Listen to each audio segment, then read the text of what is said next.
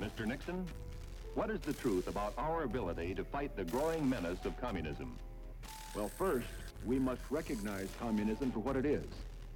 Mr. Khrushchev understands only strength and firmness. To apologize to him just means weakness. Our next president must show clearly that America won't stand for being pushed around anywhere in the world. Welcome back to Timber Sycamore. It's your host with the most. Which one of us? Both. Both. We both have the most. Aren't you so lucky? Aren't you so lucky? So, we're going to be speaking now about the foundation of the Mujahideen, which I look way better. By foundation of the Mujahideen, I mean primarily the Peshawar 7. There's also the Tehran 8, who I guess I'll talk briefly about. But they only become significant much later in this story. So they're they're a relatively small sect. Generally speaking, Shia Muslims make up about 10 to 15% of the population of Pakistan at the time. And in addition to that, Jamiat-e-Islami is also recruiting Shia Muslims, so they don't even have like that market cornered. All right, so where's your presentation? I don't have one. You don't have one. He doesn't have one, everybody. I have. This is the level of professionalism. Don't even try to show us those notes. Don't even. It's Come from on, my typewriter. Oh my God, dude. We get it. You have a typewriter. Oh my God. I can't see jack shit on your camera, dude. Good. That's fine. You know what? We're just gonna. You guys got to look at this eye candy for the next 45 minutes. So, the foundation of the Mujahideen largely rolls back to the foundation of the Muslim Brotherhood. And in particular, a couple groups that arise as a result of a certain kind of a couple subsects that develop into what now is known as Salafism, and at the time was not known as really anything in the West. Right? So like the concept of Salafia already exists within these regions. The West is referring to it basically as nothing except the Mujahideen, or like calling them as honorable as George Washington, which is like a funny comparison to make, kind of, because it's true to some extent. So it comes out of the Al-Hadith movement, and Ali Hadith. So it focuses on this idea that we should be returning to the honored martyrs, the honored dead. We got to return to tradition, yeah. Yeah. And in like a very kind of boring way, which functionally means eliminating fucking and making sure that nobody is drinking. No sex, no alcohol. It's like anti-college. They're very big on both of those. Like shockingly, even by like at the time, like Muslim traditional standards. They'd make excellent communists today. Yeah, they would absolutely join the most boring groups of communists that you can imagine. Oh, you know, we're not going to name any names, so let's just like, we'll make up a name like, I don't know, PSL. They might join a party like PSL. No, any resemblance to real life parties is strictly coincidental. Yeah, and they more recently would probably like watch podcasters who tell you not to fuck and say things like they see no future in having sex, which is... I was going to say, like, it seems like it would also resemble a lot of communist movements today, in that I'm guessing that there was, for all the anti-sex rhetoric, there was probably a lot of, like, sexual misconduct going on. Yes. Those seem to go very hand in hand, don't they? Yeah, they do.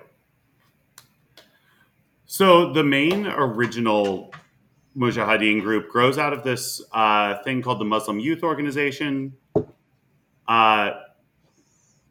Rabbani, who later becomes the head of Jamiat-e-Islami, is also the head of the Muslim Youth Organization. Masood is on their board of directors, and so is Gulbuddin Hekmatyar, who is in every way imaginable the opposite of Masood. So Gulbuddin Hekmatyar is this man who pretends to be like a man of the people.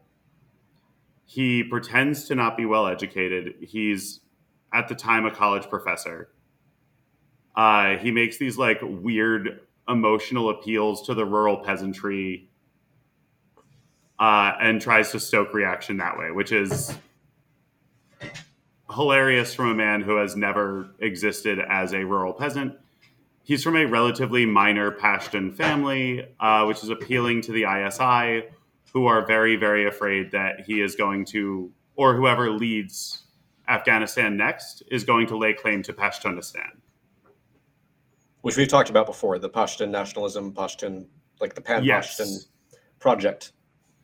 Yes. So when we talk about the Mujahideen, the West separates them into two kinds of rebels, which do not mean at all what the U.S. pretends that they do. So on the one side, we have the fundamentalists, and on the other side, we have the moderates or traditionalists.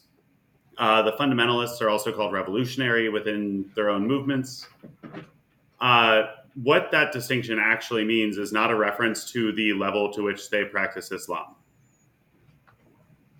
What is it a reference to then? So it references their belief in whether or not there should be a return of King Zahir Shah. Do you support a return to the traditional Afghan way of life and the like royal family's return? I certainly don't. Or do you support government with zero? So depending on the group, anywhere between like zero democracy and like constitutional theocracy. Can I get a little bit more democracy than that?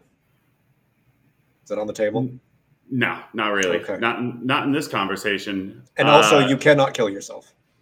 Yeah. So make the choice.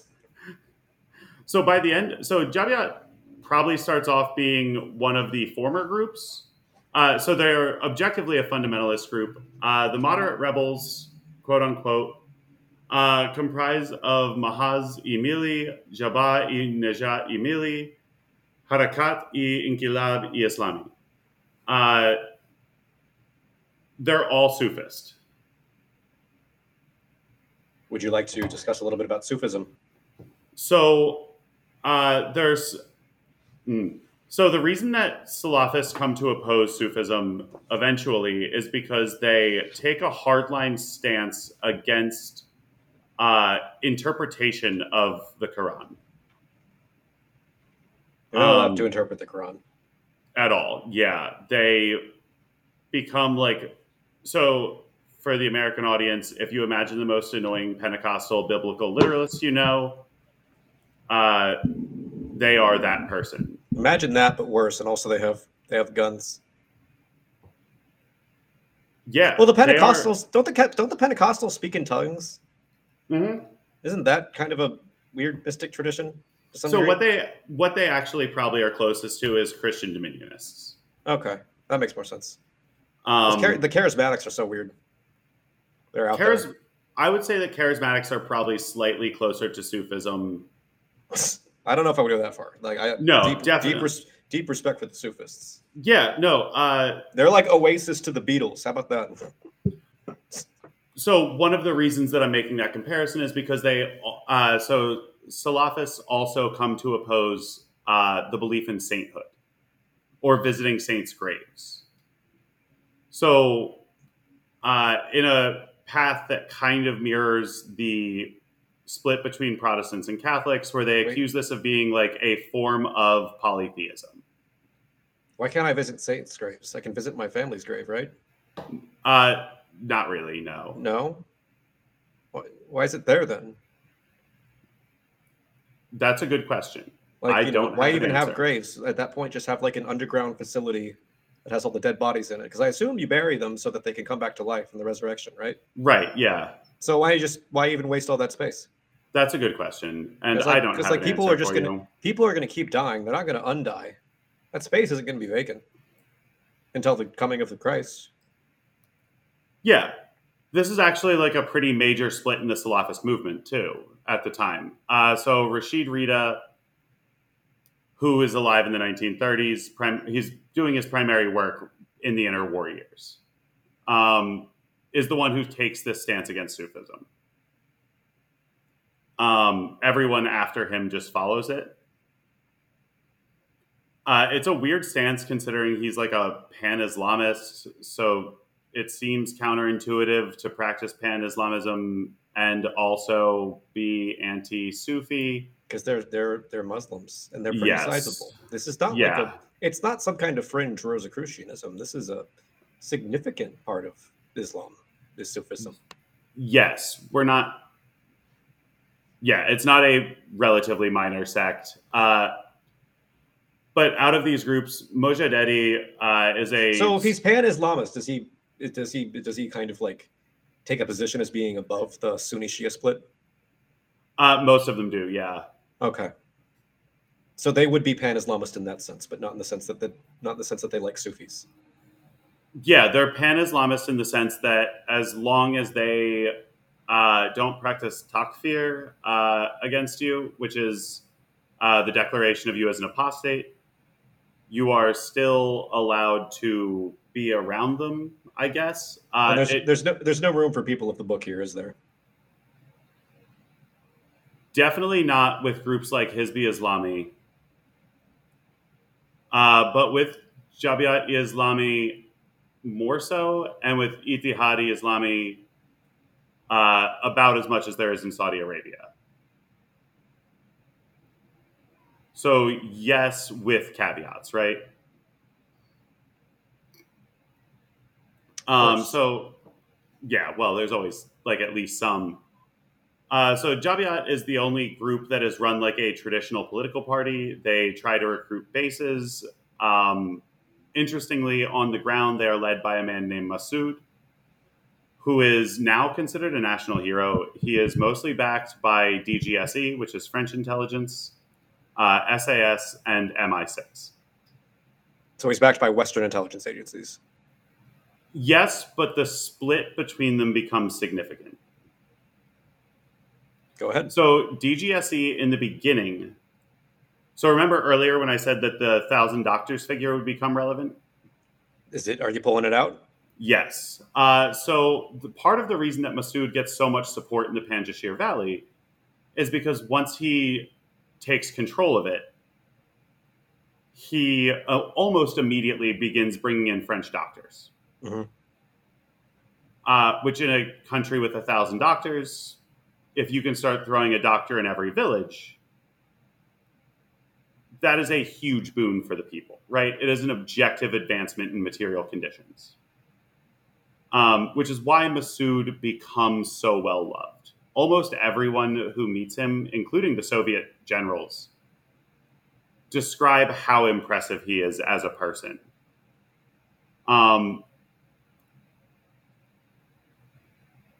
Which doesn't quite cover the entire picture of who Massoud is. On the one hand, he's well educated. He is clean cut. He speaks French. He speaks English. His international liaison is trained in English by SAS. Nice. And on the other hand, he is more than willing to carry out attacks on civilians to get what he wants, which is true of almost all sides, right? That's the unfortunate part, is that, like, Massoud is bad, and he is not the worst of the Mujahideen, and he is maybe not even the worst. Like, the Mujahideen are not even always the worst party in any given region. So Jabhat is the source of all of this. Out of the Muslim youth movement, Gulbuddin Hekmatyar splits off and forms Hizbi Islami. He does this because he doesn't see Jabiat as being faithful enough to Islam. Which in his mind means that they have to oppose democracy because he views democracy as incompatible with Islam. Mm-hmm. Like the idea of voting is fundamentally incompatible with Islam in his mind. Why is that? I have literally no idea where he pulls it from, but that is the exact reason why he splits from Jabiat. Rabbani is a well-educated linguist. He speaks anywhere between 6 and 10 languages that we know of. He's a college professor, again, at University of Kabul, as we mentioned. Exceedingly intelligent person, exceedingly good political thinker.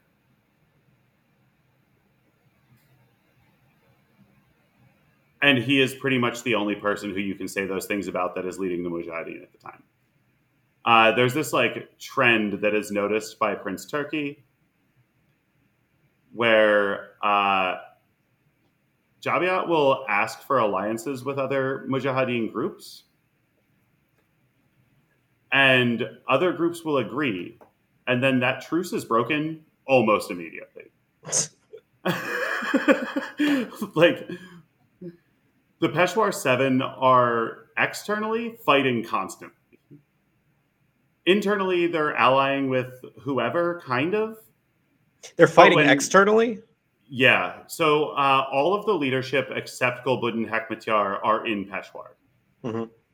And Masood. Masood is on the ground. Gulbuddin Hekmatyar is going back and forth between Peshawar and Afghanistan. Gulbuddin Hekmatyar is a monster of a human being. Explain. So he is uniquely the worst of any of these people. He is so bad that at one point, Masood allies with the Soviet government and calls for a ceasefire specifically because he views Gulbuddin Hekmatyar as a cancer within Islam that has to be purged.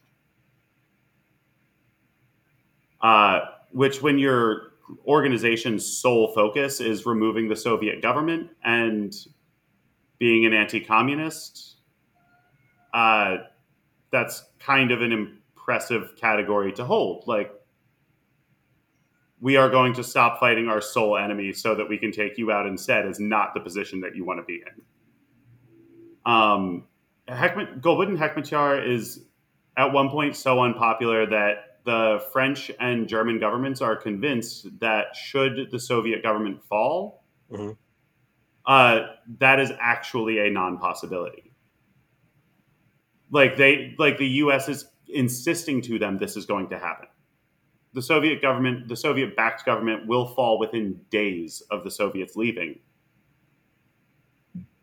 And the French and German governments are like absolutely unconvinced of that because they realize the people kind of hate the Soviet government for a lot of reasons that we'll get into during the Soviet-Afghan War. Mm-hmm. But they are invading powers are not typically looked upon very fondly. Well, yeah. But the people themselves are terrified of Hekmatyar. Like, they are afraid of him. Which, like, dealing with someone you hate but who's a bureaucrat is much easier to deal with than someone who you are terrified of because they are prone to spontaneous violence. Is this a consideration that would... Is this an accurate reading of how the psychology would go down for the population of Afghanistan? Because I'm not even sure that that's even the case. So there's definitely a certain amount of hatred towards the Soviet-backed government. Cabral is certainly looked at as being like a Soviet puppet. Yeah. Which to some extent he kind of is. He is essentially installed by the Soviets, yes. Yeah. Hekmatyar is pretty much universally looked at as a butcher. Other Mujahideen groups view him that way. Pretty much everyone except the United States thinks of him exclusively as that. Colby at one point, like Bill Colby, the CIA head, makes the statement that As far as I can tell, King Zaire Shah has never killed a Soviet, and the only goal we have is killing Soviets. Gulbuddin kills Soviets.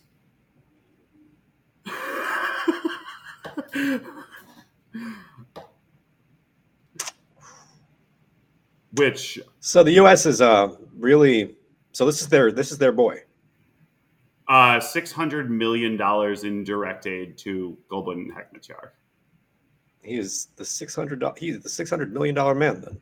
That is in the 1980s. So how many bags of coke is that? How many bricks? A lot. So he doesn't sell coke; he sells heroin. Okay, well that makes sense. Poppies, Afghanistan. Yeah, so there's a actual tradition of growing poppies that certain regions of Afghanistan genuinely rely on. It's probably homemade. That's it's breaking takfir, really. It is not homemade. It's not homemade. Who's making it? His lab. The CIA sets him up with all of the equipment for three pharmaceutical grade heroin labs. Whew. He becomes the primary supplier for heroin regionally, for sure, and almost immediately establishes a transport network with the Corsican mob.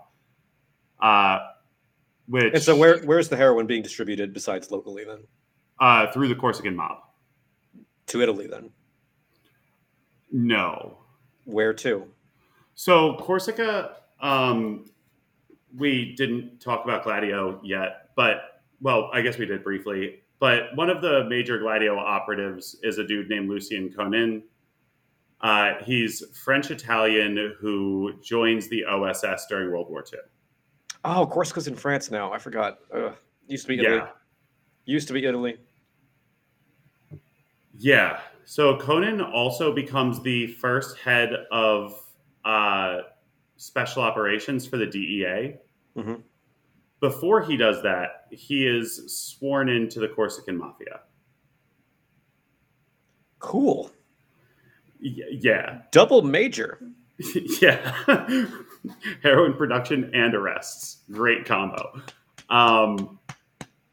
So the Corsican Mafia at this point is functionally acting with impunity because one of their members is in charge of the DEA. Nice. Yeah, it's a super insane situation to be in. So they're trafficking. Where are they trafficking the heroin? To reiterate that question. Where is it going? So the Corsican Mafia moves it through France, Italy, Germany, the U.S. They ship to Africa. They ship to Latin America. Basically anywhere that is not getting their heroin provided by the Golden Triangle, which is Thailand, Laos, and Vietnam, which is an odd coincidence. It's super weird that these are the... I don't have numbers for the 1980s anymore, but I do have numbers for 2001 to 2006. Let's hear them. 3,300% increase in heroin production. From 2001 to 2006. Yes. Okay, so that's post 9/11. Yes, between 2001 and 2002, when the CIA sets up boots on the ground, there is a 650% increase in heroin production. So the increased presence of American troops is directly correlated with the increased production of heroin in Afghanistan. Yes. There is a very significant correlation, we would say. Yes. Got it. And Gulbuddin Hekmatyar is the origin of that to some extent. You know, the CIA doesn't just walk around handing out heroin production facilities. But the I'd have my job made if they did. You know I'm an excellent cook, Michael. Yesterday on the phone, you told me that no one would eat the food you were making. Which one? Oh. Which one was it? The stomp pot? Well, no, that was because it didn't look very good, but it was delicious. It's funny how that works out. It wasn't great for a photo, but if you have never tried the Dutch dish stomp pot, you absolutely must try it. Everybody watching. It's fantastic. So I want to make it tonight. I don't actually know what we're eating tonight. At some point, Hizbi Islami Khalis splits off from Hizbi Islami Gulbuddin. And why is that? Because Gulbuddin opposes the Loya Jirga. Gulbuddin opposes the Loya Jirga. He also opposes voting, which really only leaves you with one option for running a country, right? If we're not going to have the traditional Loya Jirga and we are not allowed to vote, then Trial by combat? well, trial by Gulbuddin Hekmatyar, I guess. Oh, that's way less interesting. It's way less fun. Yeah, for sure. I would beat up all of my enemies so quickly, you have no idea. So the concept of like Pashtun clan origin becomes fairly significant during this because It's been pretty significant the entire time, I think. well, I mean, like within the movement. So it's worth pointing out, Rabbani and Masood are both Tajik. Jamiat-e-Islami is the only Tajik majority Mujahideen group. They also recruit from Uzbeks, Turkmen, and Shia Muslims because Rabbani is like a true pan-Islamist, right? In the sense that he is willing to make broad alliances with most Muslim groups. So I love the New Frankfurt School. Everybody go watch the New Frankfurt School. Yeah, go watch my other podcast. It's sick. Yeah. You would think that nobody who doesn't watch that would be watching this, but you know. I think this one's going to get more of the parapolitical people, probably. Yeah, we're going to get, all of my female followers will watch it. I can guarantee that. So, Hizb Not Islamic even a laugh. Sorry, go ahead. That's because you don't have. You're doing your serious. You don't have female followers. I don't. What? They're all dying. They're all dudes. Oh shit, that sucks. Are they all dudes or did they all transition? No, they're all dudes. No, they've been dudes since birth. Okay. Assigned dude at birth. Yeah. That's such a shame. It's because, well, so they're really convincing. I'll tell you that much. It's your fault, really. It's my fault. What did I do? You formed a cult that defines everyone as dudes. Oh, that's what you're talking about. But I've only let like 6 or 7 people in that cult. De facto, they are all Januarians, though. Everyone who follows me is a Januarian now? Yeah. Everyone? I don't think that... I never put that in our charter. I don't recall that. Well, they're at least fellow travelers. They can be on... I do not accord them the title of brother.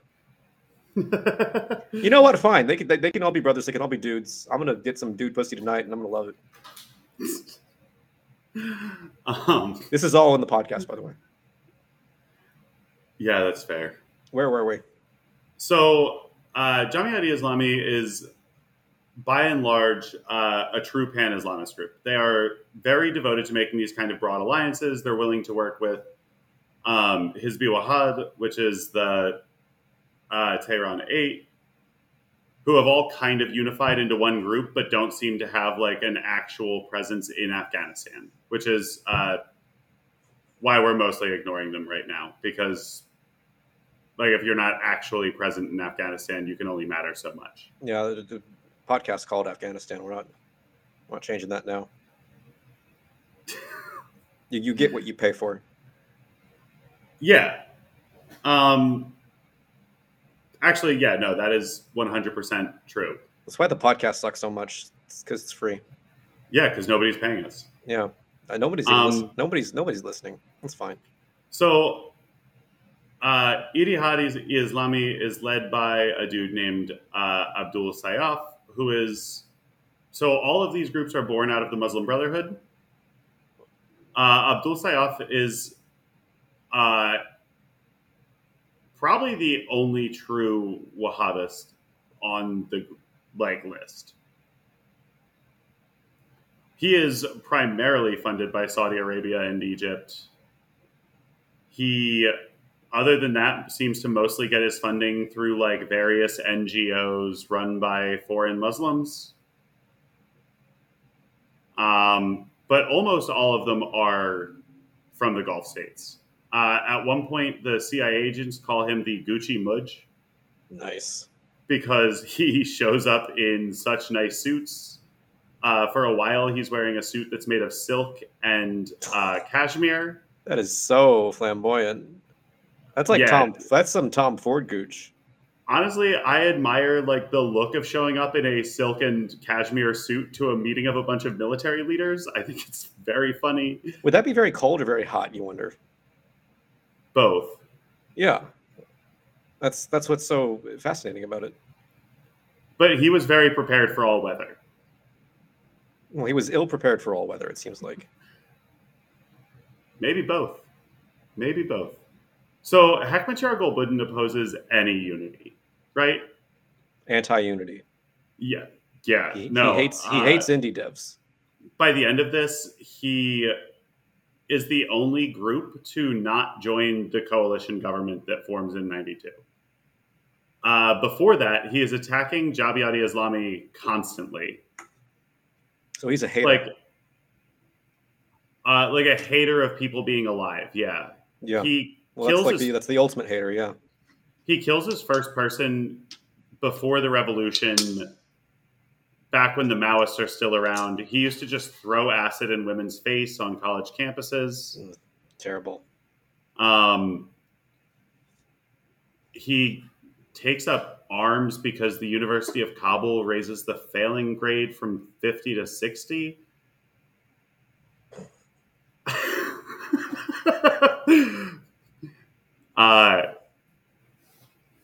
He has a reputation as someone who will protest seemingly anything at any time massive hater for really any given reason.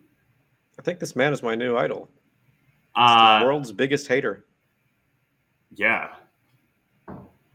He opposes working with Jabhat. He opposes working with Mahazi Mili, with Jabai-Najat, and with Harakat. As far as I can tell, only because they aren't a group founded by him.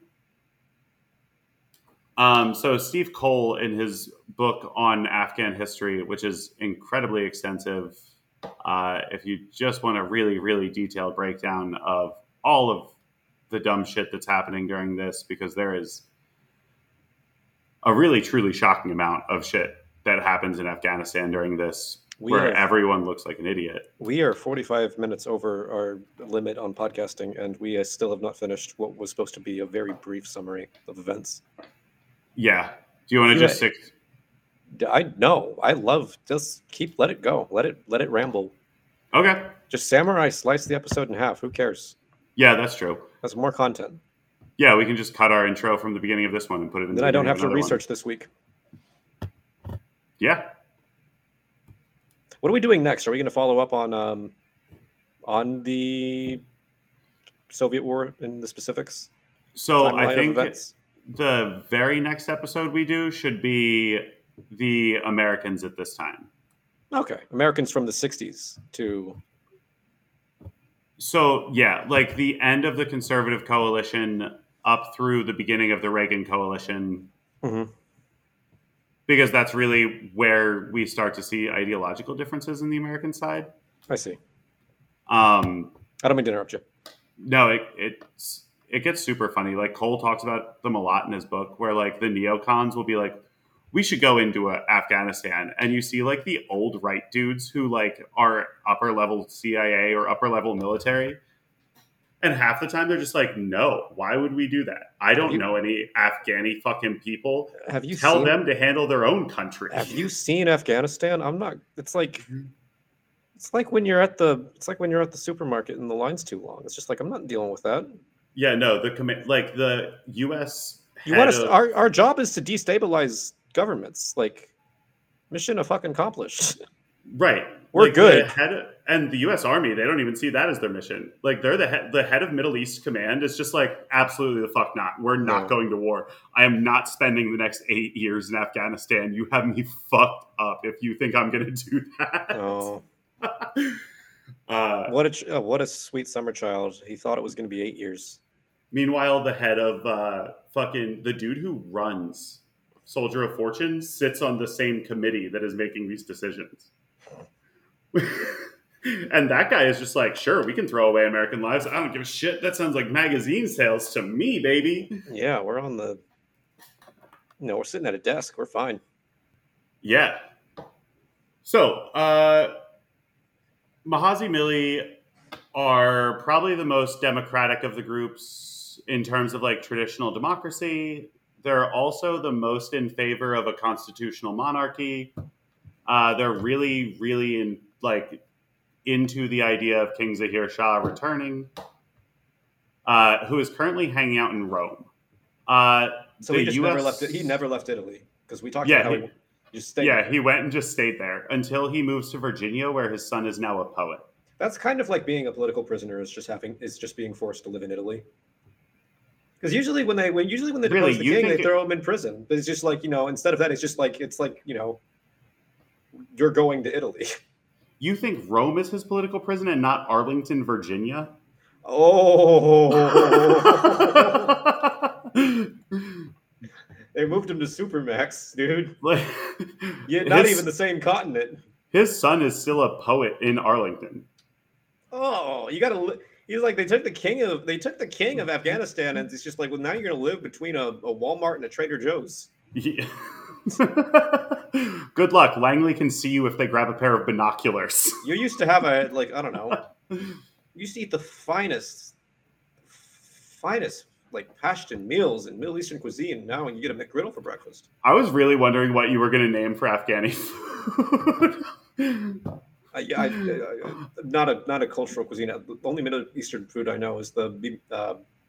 I don't remember what it was called either. It was a very delicious tomatoes, onions, and poached eggs dish. It's from Algeria, though, I think.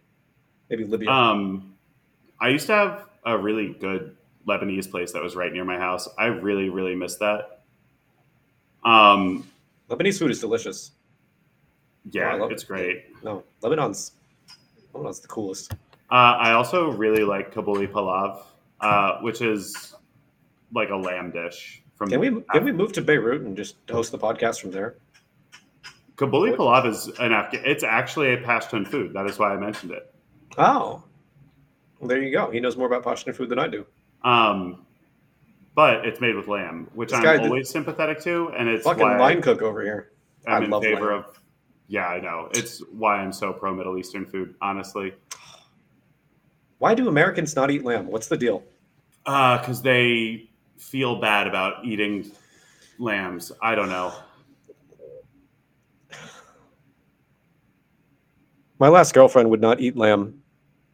Wouldn't eat any food. Wouldn't eat any meat except for Cane's chicken.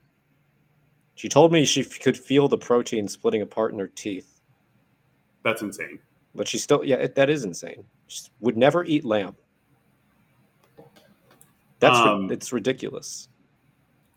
So out of these groups, they all have different international backers. As mentioned, Ittihad is primarily backed by Saudi Arabia and Egypt, a little bit by the King of Jordan, and then a couple like other NGOs and shit. Meanwhile, Hizb Islami Khalis is mostly backed by the CIA and Charlie Wilson.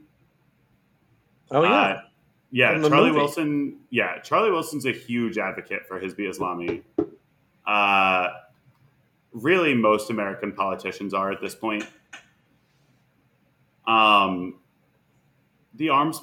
So, anyone who is listening to this, if you feel like reading a particularly interesting book, Prince Turki Al Faisal Al Saud's book, which I mentioned before, is incredibly thorough and written as like an intelligence report, basically.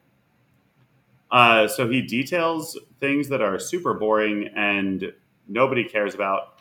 But he also includes very funny analyses of like the various Mujahideen groups. That's kind of like what we do here.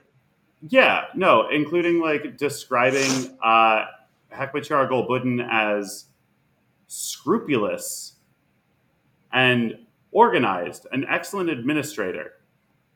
And then following that with jealous, even of his own junior lieutenants. because nothing says I'm a great administrator like I'm going to make sure that I have no potential enemies even within my own organization. Do you remember that book that they wrote about Milosevic, the biography that had an extensive description of how he was a fat little boy in school and was made fun of? Yes. One of my favorite political biographies. I actually read that before it became a meme on Twitter. Elon Musk tells the equivalent story in his autobiography. He doesn't have to. It's not about how he was fat, but it's about how the most formative experience of his developmental years is that he got kicked down a flight of stairs in high school. You gotta be. I feel like the culture might have been different, but like I feel like the culture may have been different at the time. But I feel like if you got to get bullied in high school, you had to try really hard to stand out. He was a booer, so maybe. Like, where did you go to high school? South Africa. Okay. Well, there's plenty of booers over there. It's like booer nation. Yeah. We know. But they're also not like notoriously pleasant. Don't boers go to private school or something? Yeah, he did. They don't go to private boer school? He got kicked down the flight of stairs in private boer school. Okay, well then, so the fact that he was a boer is irrelevant. He's just a nerd. No, I'm just saying that like boers are vicious people. Yeah, you just want. Okay, so it's like children are vicious people, but usually by the time that they're teenagers, they're a little bit less. They're just less invested.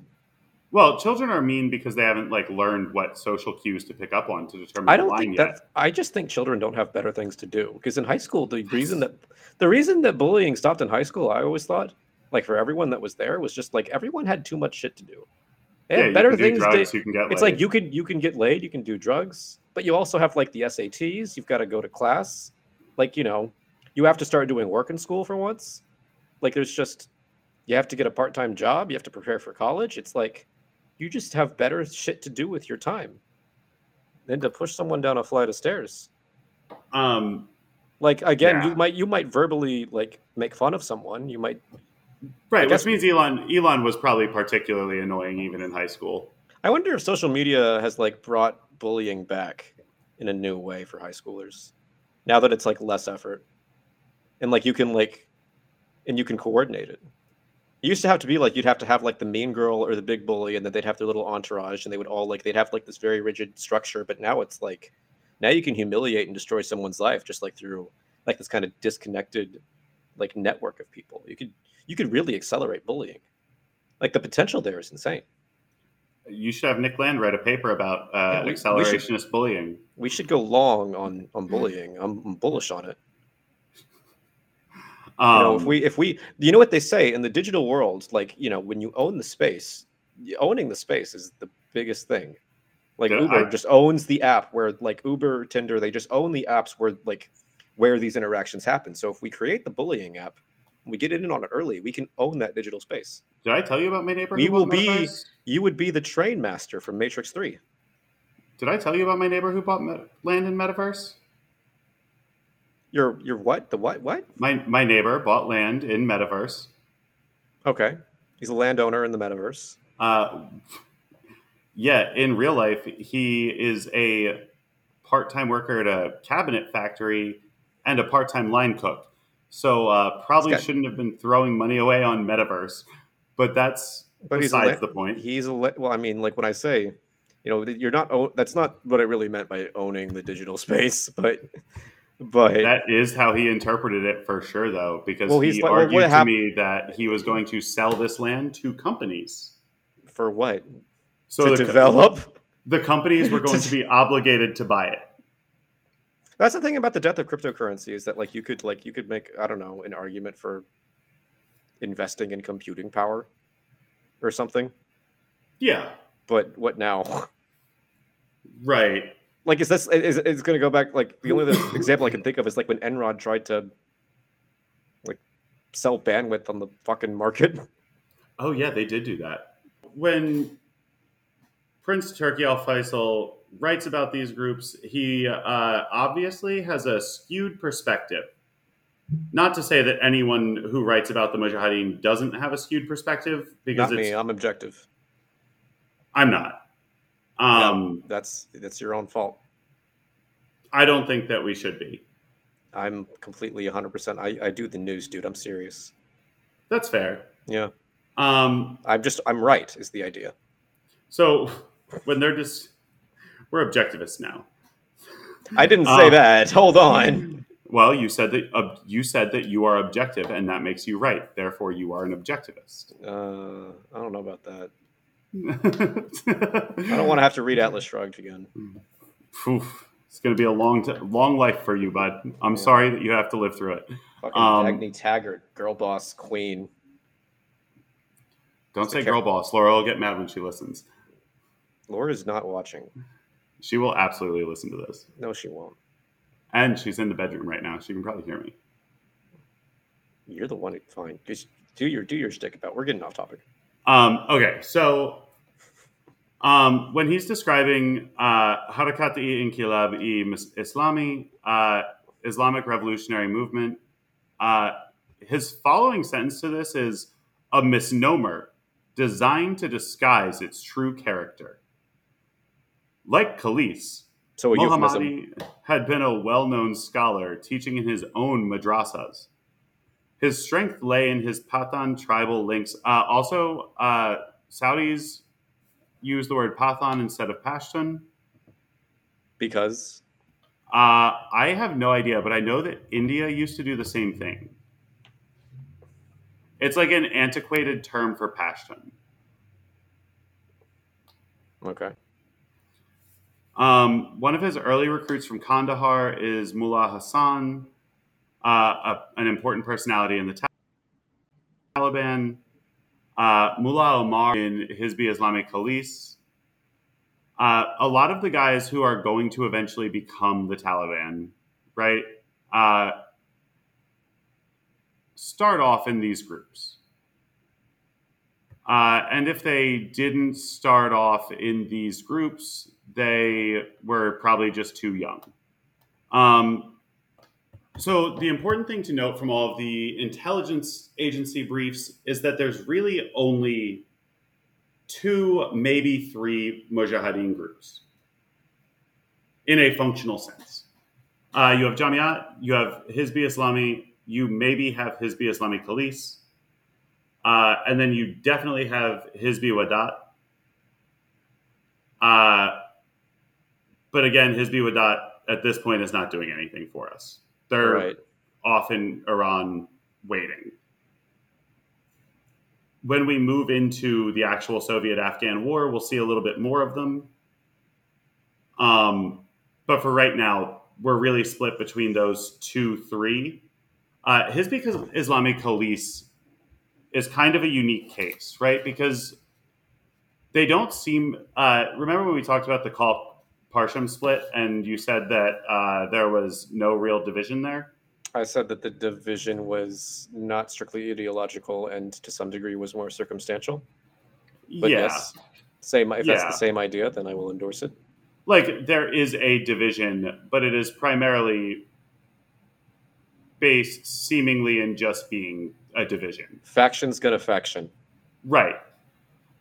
So Mohammad Khalis splits with Gulbuddin Hekmatyar, and his direct reason for this, much like Gulbuddin Hekmatyar's reason for splitting with Jamiat, is that democracy is incompatible with Islam. Khalis just decides one day that he is as good of a representative of Hizb Islami as Gulbuddin. That is seemingly nothing, because he's a less efficient leader. He never builds as large of an army. He cannot gather international sources of funding as well. Honestly, if you gave me, he doesn't commit as many war crimes, which probably makes him a better representative to people. But in terms of being a militarily functioning organization, not at all. I have no idea why he decides that he should split off. Both of them hate Jamiat and especially hate Masood. The other Mujahideen will mockingly refer to Masood as Le Parisien. Why is that? he's a Western sympathizer who speaks French. Picking on the French guy, it's not cool. He at one point says that his ideal post-Mujahideen government would be a Swiss or French system.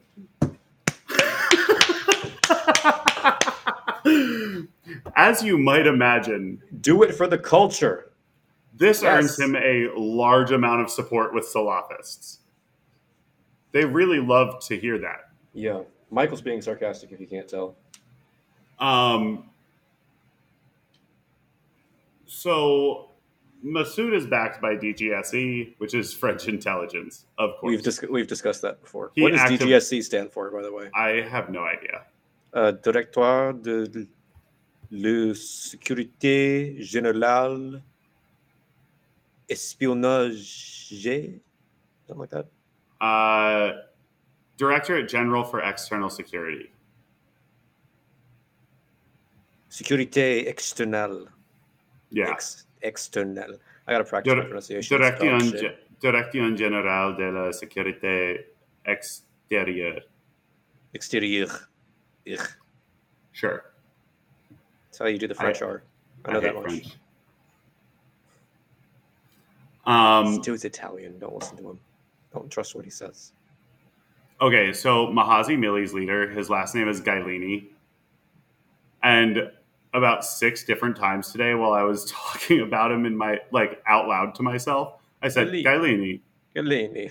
Yeah, I really wanted that name to be Italian. Is it not? No. No, it's Afghani, I guess. He's Arab. He's Arab. I might have missed who Gailini was in this conversation. You thought that? No, he's like a relatively minor leader of one of the moderate factions. Mahazi Mili, they're really, really into the return of Zahir. They're into constitutional democracy. So the main split between most of these groups, namely Hizbi Islami, Hizbi Khalis, and Jamiat, because they're the only ones that actually function, matter in a real way. Jamiat believes in a democratic Islamic republic, primarily based on the fact that they come from a well-educated, kind of bourgeois liberal section of the population to begin with. And most of their support comes from ethnic minorities, right? So objectively, they are better off under bourgeois democracy than either Gulbuddin Hekmatyar's clerical fascist dictatorship or Hizbi Islamic Khalis, who support the Loya Jirga. So this kind of traditional tribal consensus-based leadership. In order, they probably would do better with Loya Jirga than with Gulbuddin, but only so much, right? It's just a return to the old status quo, but with more clerical rule and no king. These groups are all really opposed to the return of Zahir Shah. Rabbani is opposed to it, but only in as much as it's politically expedient. He's a politician first, and is the only one who that is true about in this entire circle. It's why Rabbani can attract Western Europe. Mm-hmm. The reason that Western Europe is attracted to Rabbani is because his hands are cleaner than the rest of theirs. He is less likely to have a mass murder under his belt or to randomly carry out a massacre like Hekmatyar Gulbuddin. He has Masood leading on the ground, who again is bringing doctors to people and kind of implementing this Islamic social democracy in his regions that he controls. He doesn't have the berserker debuff, is what you're saying. Yeah, none of them are the same kind of batshit insane dude that Hekmatyar Gulbuddin is. That's an asset for your party. Yeah, unless you really want CIA funding. If you really want the Operation Cyclone, Operation Condor, DLC pack, maybe.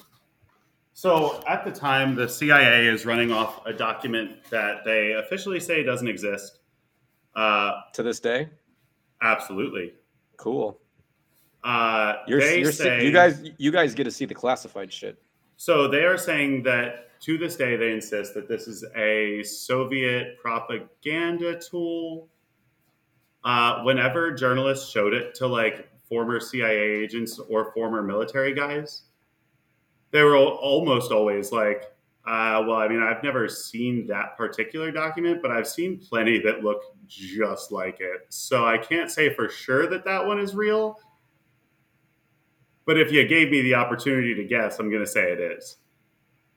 So 30-31B describes how the U.S. is supposed to choose which groups to back.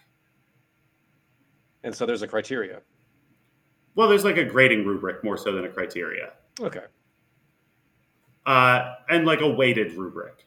So the most heavily weighted is anti-communism. Are you anti-communist? Yes or no? No. At this point, Jamiat has already demonstrated at least some level of willingness to cooperate with the Soviet-backed government. Oh, that's a no-no. Right, so they already lost that. Oh, right. That's bad. Then it's, are you effective? And then it's, are you democratic? Let's describe effectiveness in more detail. Do you kill Soviets well? Okay. That's not included in the anti-communist part?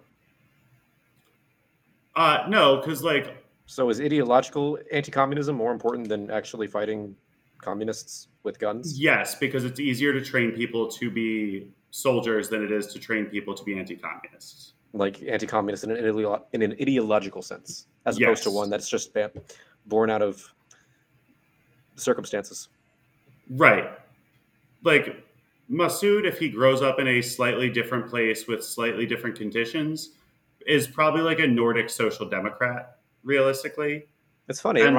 It actually reminds me of that one quote from Charlie Wilson's War, which is a relevant movie to this discussion, which is, you can teach him to type, but you can't teach him to grow tits, which he says of his secretaries. Huh. Yeah.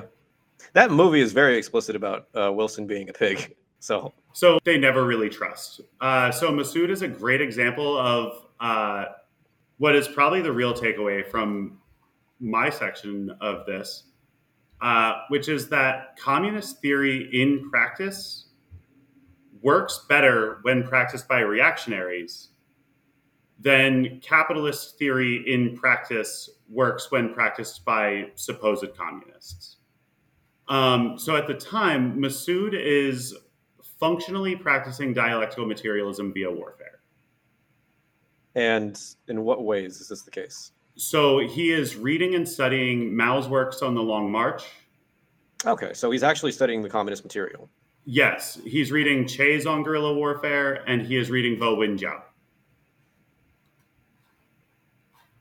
It's a large part of what leads to his personal split with Gulbuddin Hekmatyar. Is that he does not think that the ISI is going to be able to teach them how to fight off the Soviets, with like a core of his argument being the ISI can't fight off the Americans, and the Soviet-backed Vietnamese just fought off the Americans.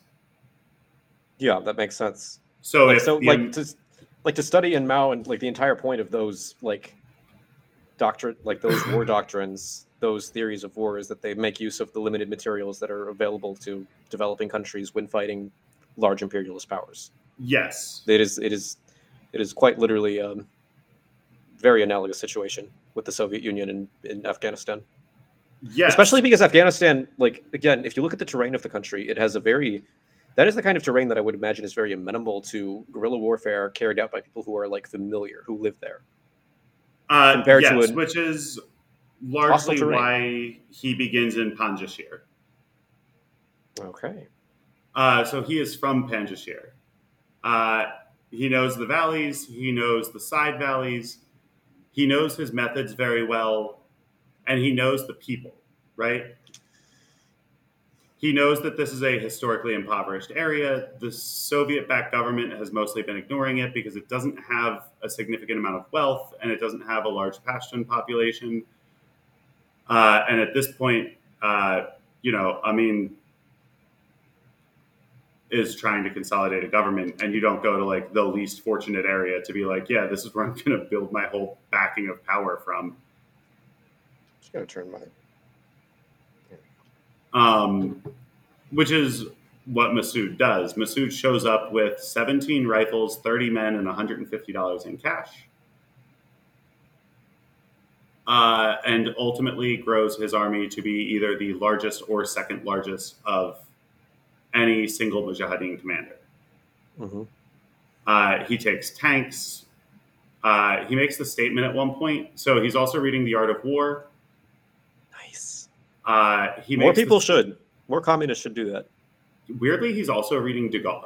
Not weirdly, he's a Francophile. Like, he's also reading De Gaulle at this time to understand the partisan struggle. Him and Hekmatyar, or Gulbuddin Hekmatyar, have a large dispute over this because Gulbuddin at the time is telling people that his military strategy is divinely inspired.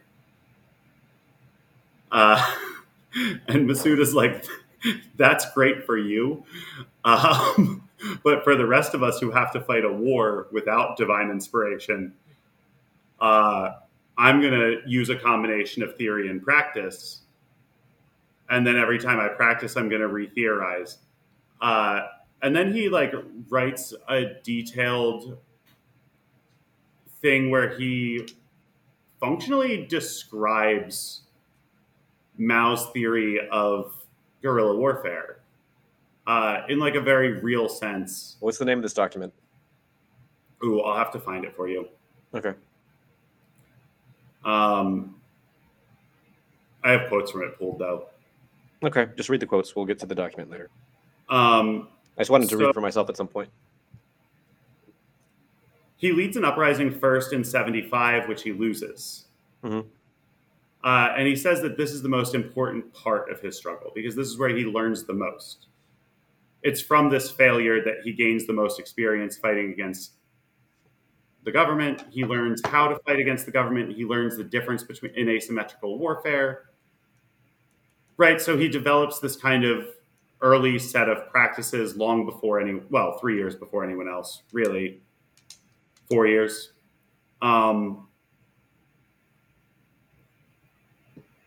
The Soviet government also gives him so many boons in developing this. At one point, he really tries to draw the Soviets away because he finds out.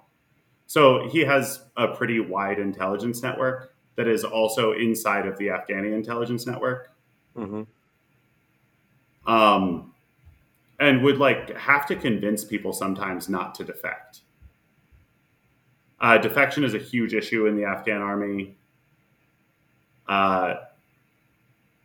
primarily to Jabiat. And Jabiat is functionally the only intelligence group that the Mujahideen have for a lot of this. I don't know if you can tell from everything else about Gulbuddin Hekmatyar, the man doesn't value intelligence all that much. If you can run into a town and shoot everyone, that is more valuable to him than knowing how the town's composed ideologically. So he's not working out at the gym. No. Doesn't work out. I'm sorry, he doesn't work out at the library. What the hell? You know what I meant? Yeah, no, I know what you meant. You know what I meant. That's insane because whatever. So we're hitting the 3-hour mark, so the podcast is going to get worse from here on out. Yeah, he details it into 4 distinct stages. The first is strategic defensive, which, of course, is very similar to the Maoist theory of guerrilla warfare, right?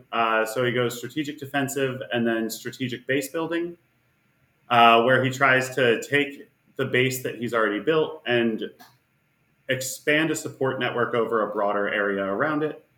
When that network gets too large, you build a new base. And then you go on strategic defensive at that base, and you're still in strategic equilibrium at the old one. once you have a network of these, then all of a sudden we can go on strategic offensive. And so is that the third step, strategic offensive? Yep. Strategic offensive. And then as we gain territory, all of a sudden we enter the general phase, where we start working to capture the whole country, right? What's the name of that phase? The general phase. The general. Or like, in a like Marxist sense, the abstract and specific, right?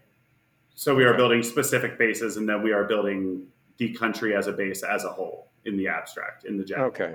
Yeah.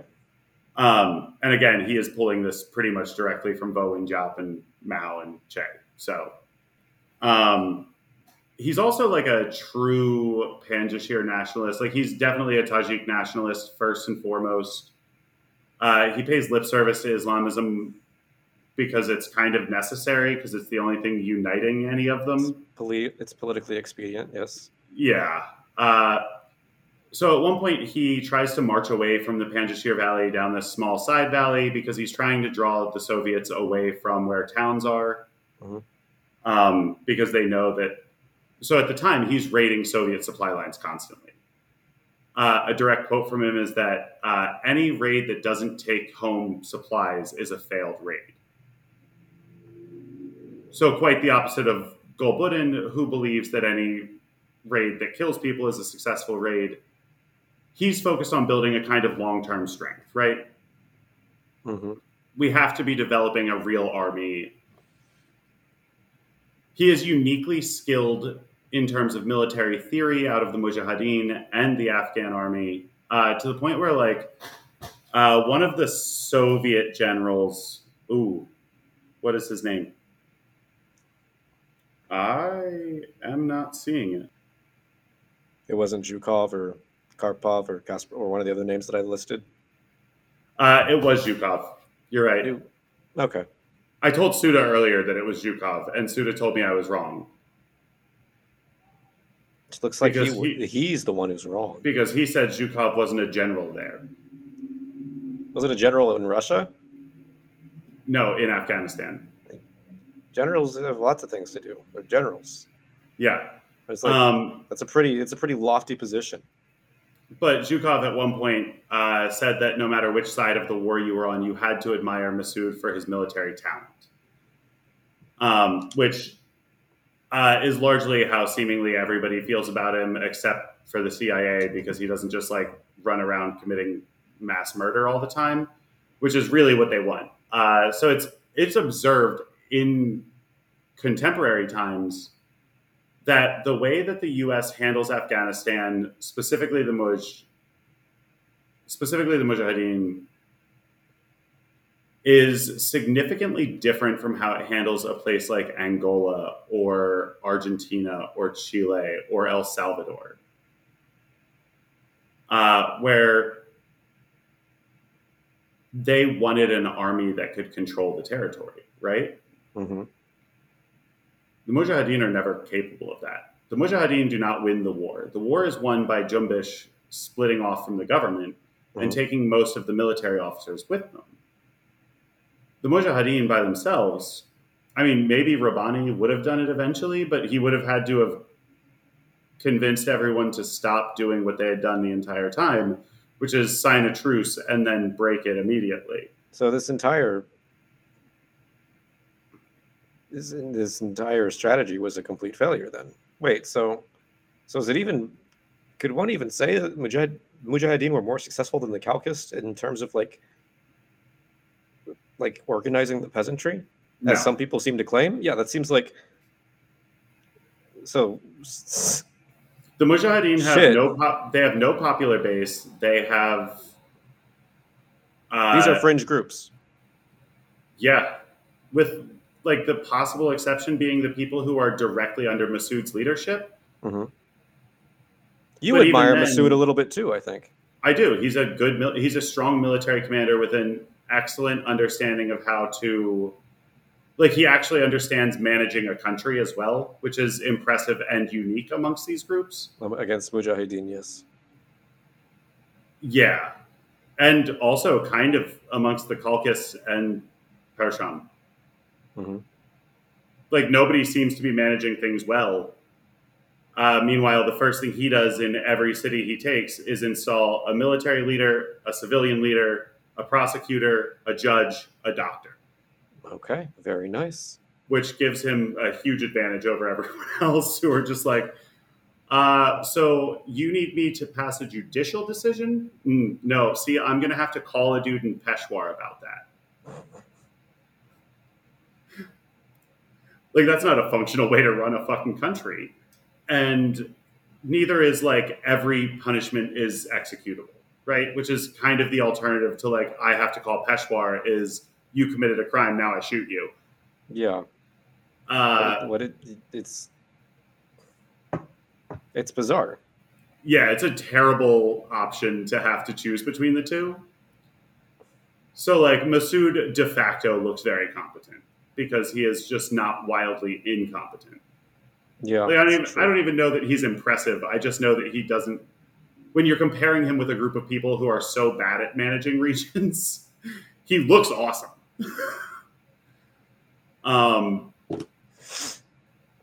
So what ends up happening is other countries, like even the ISI, Pakistani intelligence, starts to notice that the CIA is not treating this like they are other countries. In what ways? They're not proposing for unity. They're not, like, if they were, then they would have cracked down on Gulbuddin Hekmatyar, right? They know, the CIA observes as early as 83 that Gulbuddin Hekmatyar is slowing down shipments to Masood, that Masood is not getting any supplies, and Gulbuddin Hekmatyar is raiding most of them. And like reasonable country would be like, we should stop that. Yeah. Because these are our allies. Ostensibly, they don't do that. At no point do they do that. This is a failure to operate on the most fundamental level. But it's not a failure. It's by the CIA or by the Peshawar 7? Peshawar. Am I even following this right? No, you are. That is exactly how you should feel about this. Okay, well then quit acting like, bro. Well, so the CIA have their own plan, which nobody else is sharing. They have one plan that they have roped 0 other people in on outside of the U.S. government, which is to leave Afghanistan destabilized. Mm-hmm. They do not want Afghanistan to have a functional government. They do not want them to be able to operate independently. What they want is for Afghanistan to be an unstable country that gives them a base to operate out of. The anti-fragility of the CIA never ceases to astound. They want the chaos. Yeah, like they simultaneously want order, and if they can't have order, then they want the most abject chaos possible. Right? Well, they don't want an unjust order. They want a just order, which is total capitulation to the United States. An unjust order would be becoming a satellite state of the Soviet Union. You can't do that. So you can't do that. That's not cool. They have like a list of options. The first is we reinstall King Zahir Shah. No, he was dependent on the Soviets. Well, so he is at this point dependent on Italy and the U.S. Okay. Right? He's living in Arlington, Virginia now. So he's gonna So the idea is that you bring him in, and he's gonna drink from the dog bowl. Yeah, he is Trujillo and Papa Doc. He's just another U.S. puppet. That's option 1. And if we can't have option 1, then we're going to have option 2, which is nobody gets to play this game. I'm taking the ball, which in this case is civil and social order and people's lives. And I'm making sure that none of you can have it. So they constantly throw money at Gulbuddin Hekmatyar, $600 million, knowing that the man is going to do absolute chaos with it. Absolutely the most heinous shit imaginable. Yeah, he is called the Butcher of in 2 different cities simultaneously. That is impressive. What cities? Herat and Kabul, I believe. Herat and? Because as we've discovered, some very interesting things happened in both Herat and Kabul. Like the competition should be stacked in both cities. Yeah. That's And like he being is- the most. That's like being the most cracked out guy in Philadelphia and Detroit. Yeah, Yeah, right. Like at some points, it's like kind of running a competition. It feels like running a competition between like, well, who's the worst Nazi, Goebbels or Himmler? Except that like it would be like, who's the worst Nazi, Goebbels or some dude in the Aryan Brotherhood in prison? That's how bad Gulbuddin Hekmatyar looks compared to every other person alive yeah. in this story. And that is the U.S.'s boy. Bill Casey fucking loves the man. It's their boy. The head of the Kabul station for the CIA describes him as giving him the darkest chill in his bones he's ever felt. He mentions that sometimes they would hug as comrades in arms, but that whenever he pulled away, he would realize from how Hekmatyar was looking at him that the moment this war is over, he will put a bullet in his head just like he would to a Soviet. And he knows that Hekmatyar would not feel bad about that. Where do they find these monsters? Hekmatyar they pull out of prison for killing one of his students. What a character. Yeah, like when they find him, he is already in prison for killing a Maoist while he is one of his teaching. students. Yeah. Yes. Okay. I'll Yep. go with that. Yeah, he's a like a really, like, even then he was a piece of shit. Coincidentally, at the Muslim Youth Organization, he gets elected as the director of political education. So it's like him, Rabbani, and Masood all leading this organization, and he hates Masood and Rabbani. He's a hardline Qutbiyist. So Qutbi is the founder of the Muslim Brotherhood with al-Banna. Significantly, Qutbi is a strong believer in the practice of declaring people takfir. Mm-hmm. And al-Banna is a strong believer in committing jihad against any apostates. Which makes... Dynamic duo. Yeah, makes for a unique combination when you combine it politically. But overall, these are, like, again, this is a small proportion of the overall populace, right? Mm-hmm. Like, especially that is backing Gulbuddin Hekmatyar. It's literally why he has to play nice with other groups for at least most of it. He also has a weird policy internally that you are allowed to report other Mujahideen groups to the Soviet government to have them taken out for you. And like these are Mujahideen groups that they have like personal beef with. Well, that's every Mujahideen group for Hekmatyar Gulbuddin. Okay, so what they'll do is like so they'll report them to the Soviets. Yeah, Masood has a policy where he doesn't escalate, right? So if you attack me, I'll fight you off. I'll attack you back. Retaliation. Small skirmishes we can ignore for the most part because it's more useful to keep a potential long-term ally. It's also why he ends up allying with the Soviets. Well, calling a ceasefire with the Soviets, because Gulbuddin Hekmatyar constantly is reporting him to the Soviets. That's just more chances. That's more chances for dialogue. He has a whole unit that is just dedicated to following Masood around and reporting him to the Soviets, because he identifies very early on. So Gulbuddin Hekmatyar is this. So there's this in Steve Cole's book. He mentions that the traditional military theory that was used in Afghanistan was that you fight to end conflict. You fight so that when it's over, there's peace, and both sides can come to a lasting resolution of this, right? Gulbuddin Hekmatyar is a serious change from that. He believes in fighting until he's the only person left standing. him and Curtis LeMay would have gotten along really well. Like Curtis LeMay would have been if there's one American left and one American left and 0 Soviets, that means we won. And Hekmatyar Gulbuddin would have been like, I feel the exact same way about Afghanistan and the Soviets. And Curtis LeMay would have been like, you're my kind of guy. And they would have sat around and LeMay would have drank, and then Gulbuddin and Hekmatyar would have shot him for that. Yeah.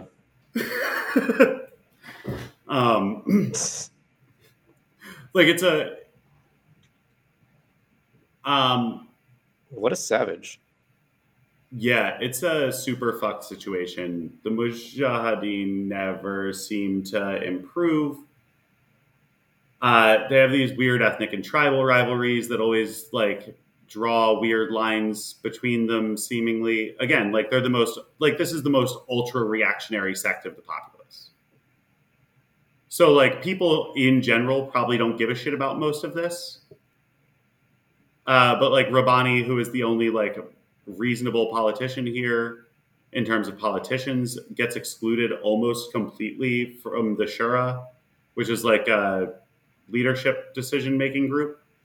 He gets given like a shitty small portfolio, even though he probably should have been like prime minister in exile the whole time. And in spite of being the second largest group, they have the second least votes because he is Tajik. There are absolutely zero Durrani in leadership at all, which like not great when they have the most money in Afghanistan and you're a government in exile, right? You like governments in exile rely on the haute bourgeois to take care of them. When you don't have that, it sucks. Modernization of warfare by the local leaders is pretty much universally opposed by the external leaders. Any sort of modernization by the local leaders is pretty much universally opposed by the external leaders. Anytime they like want to keep Soviet reforms, they're opposed to that. Mm-hmm. Seemingly, anytime they want to do anything, which is very easy to say when you're sitting in Peshawar, which is not a war zone, right? Like it's very easy to be uncompromising when the only thing you have to do is issue statements about how uncompromising you are. Otherwise, you end up looking like a fucking insane person like Gulbuddin Hekmatyar, who is actually uncompromising and in the war. Like that's what ends up happening when you refuse to ever compromise, like we talked about with the Khalq, right? Where the Khalq still seem to be able to make some compromises. It's just not constant. It's just not enough usually. Yeah. Right.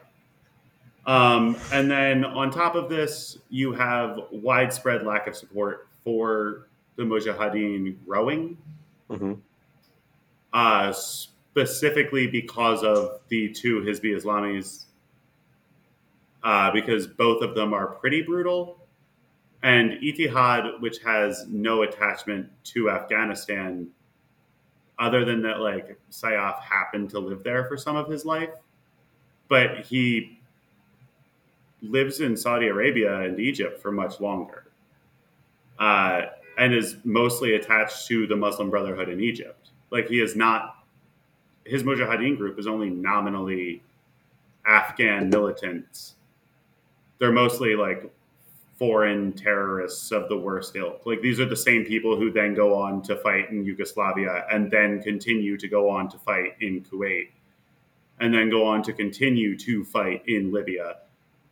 Like the guys who, what it all boils down to is who you got backed by, whether or not you had international support and what level of international support you had, your external leadership's ability to distribute those supplies, and your internal leadership's ability to lead in spite of contradictions with external leadership, right? Oh, all right. And this is what constitutes the distinction between the different Mujahideen groups. Yeah, because after a little bit, like, are you going to bring back the king? No. So those groups are out. Yeah. The Maoist groups are out. And we're left with Jamiat, Hizbi Islami, both of them, and to some extent Ittihad, as like a source of funding from the Gulf states. That's really all they're there for, is as a vehicle for Osama bin Laden and the Saud family. But like Osama bin Laden in particular becomes very relevant in the future to Ittihad, and Ittihad is largely the source of the accusations that the U.S. funds and supports Osama bin Laden throughout the 80s, because bin Laden seems to constantly be hanging out with them. That's the kind of heuristics we like to use over here. So, well, I mean, like the CIA officially denies that they ever once met bin Laden in the 80s. yeah. Meanwhile, the fucking station chief at city with an M.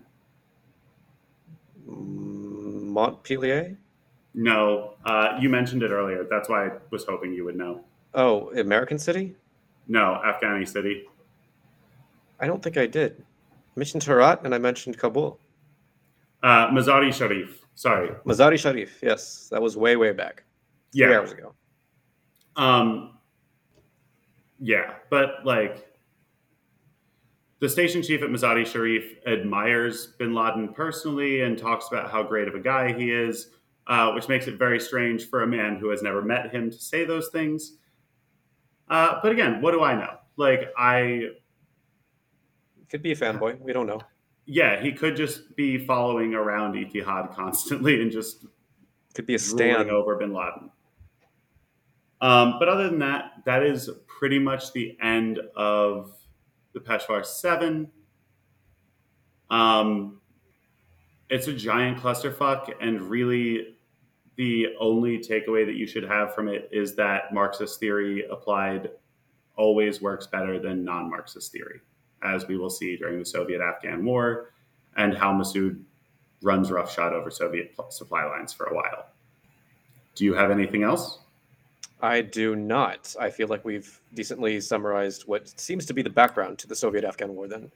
We have an understanding about the different, like the history of the political regimes that reigned in the area. We have a decent history, I think, of the system of...